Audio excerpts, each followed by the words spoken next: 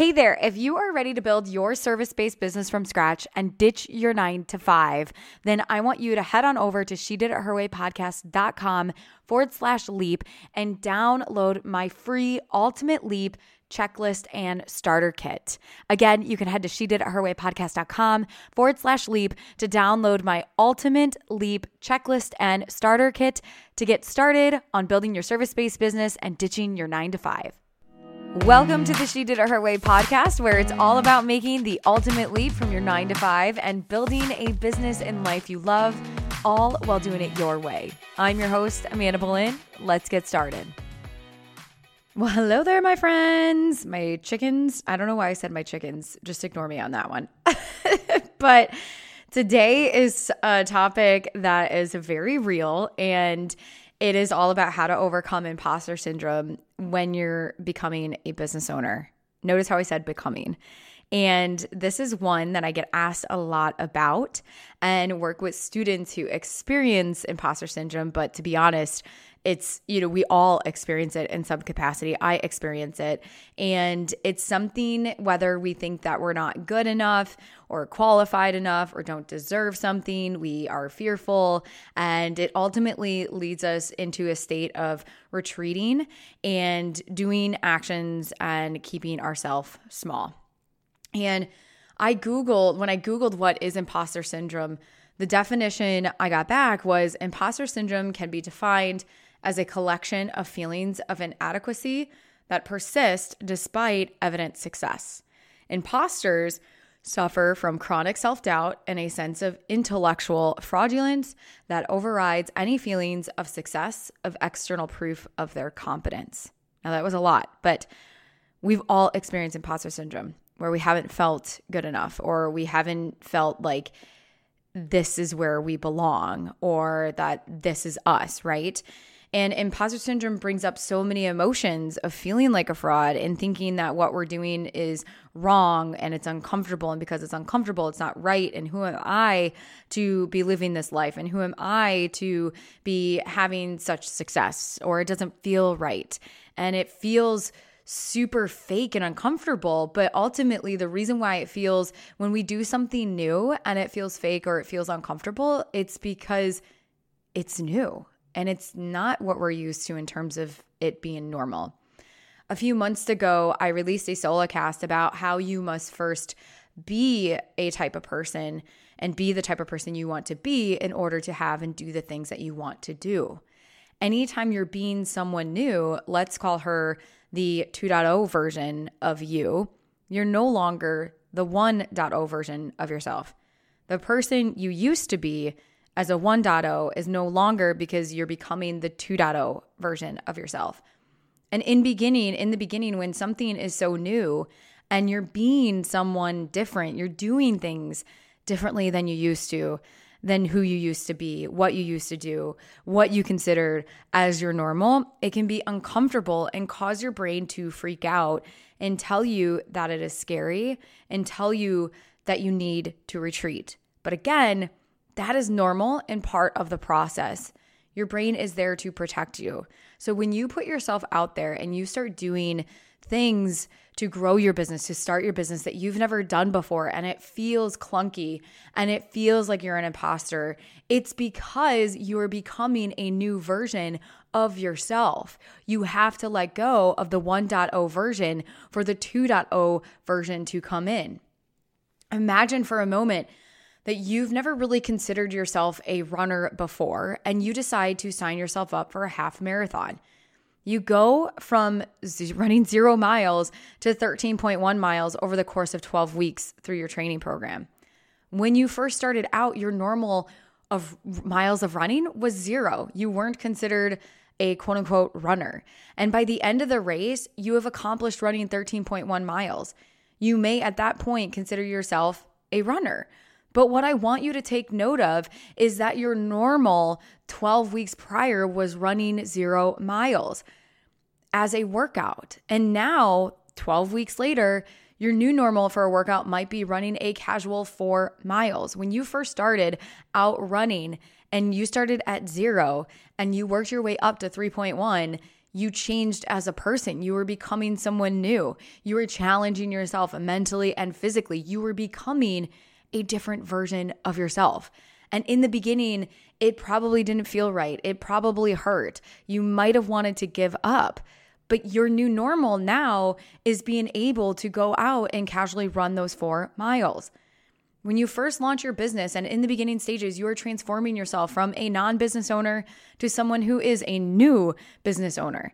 And to think that you won't experience change, thoughts, doubt is actually the crazy part. Because if we didn't experience the change, the doubt, the fears, that means we're not growing.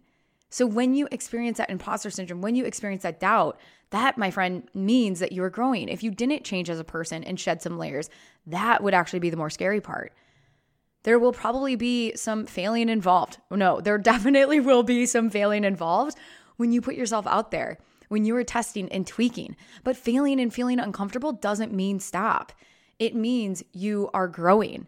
That imposter syndrome that you are feeling is something that you will continue to feel as you continue to grow. And it's not a bad thing.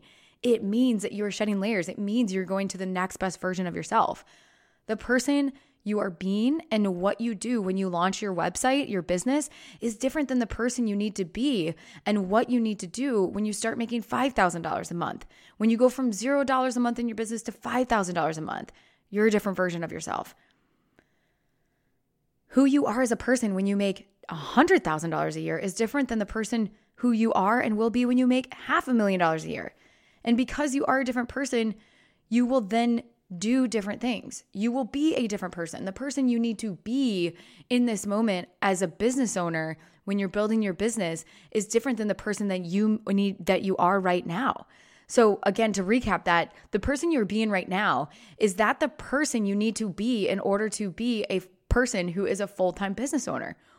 Or might you need to shed some layers? Might you need to change who you are being so that you can resonate and vibrate at the level of a business owner? You will then, when you are being someone different, when you're being someone new, a different version, a different level, you are going to do things differently. You're going to have things that you didn't have before. In the moment when you decide to be the next version of yourself and do things, to have different things in your life, you will encounter some form of imposter syndrome, and that is okay. It's just new until it becomes your new normal. As you evolve into a different, higher version of yourself, as you begin to stretch your comfort zone and push the boundaries, your brain will definitely freak out. It will tell you, you've never done this before. It might fail. You might fail. It's scary. But that is your new normal. You are being someone new. And when you're being someone new, you may not have the full competency of who you need to be because you're still figuring it out through that transition. Now, if you've ever driven a stick shift, you may or may not have, but for me, it was in high school and my brother had a green 2-door Honda Civic. He was driving a stick shift. He was 18, I was 16, and I would look over and I would see him and I would think to myself, that looks pretty easy. And then I realized the day that I got into the driver's seat, we were up at the parking lot at a school nearby. I pushed in the clutch. I moved the clutch and shifted the gear from neutral into first, and I let go of the clutch and I pushed the gas. And oh my God, my friends, I did the back and forth, jerking back and forth, and I about killed it. Thank God I didn't, but I about killed it. And in that moment, I didn't have the competency to drive a stick shift. I wasn't a person who was someone who was being a person that could drive a stick shift. It was uncomfortable. But as you begin to learn the new skill and grow the competence level of doing something like running a business, building an email list, you are going to get more uncomfortable. But the only way that you get comfortable is through that transition.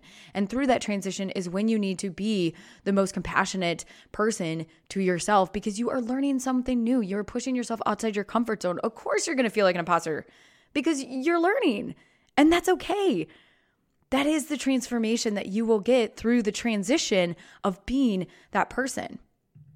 I had a brief bout of imposter syndrome when my husband and I decided to move into the building that we currently live in.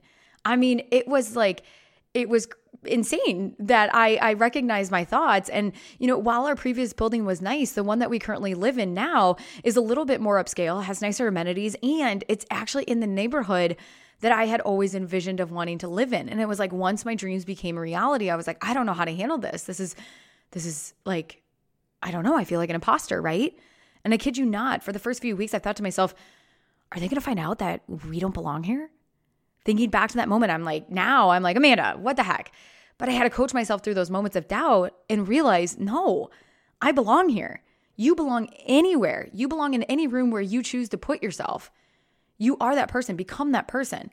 And something as simple as getting dressed every day or wearing nice outfits. Growing up, I developed an interesting relationship with clothes. One that I had to do some work on because I saw how it was impacting my life as an adult. In our household, when I was younger, getting dressed up, and I say that lightly, wasn't necessarily an everyday thing. And clothes, we usually, they were baggy versus fitted.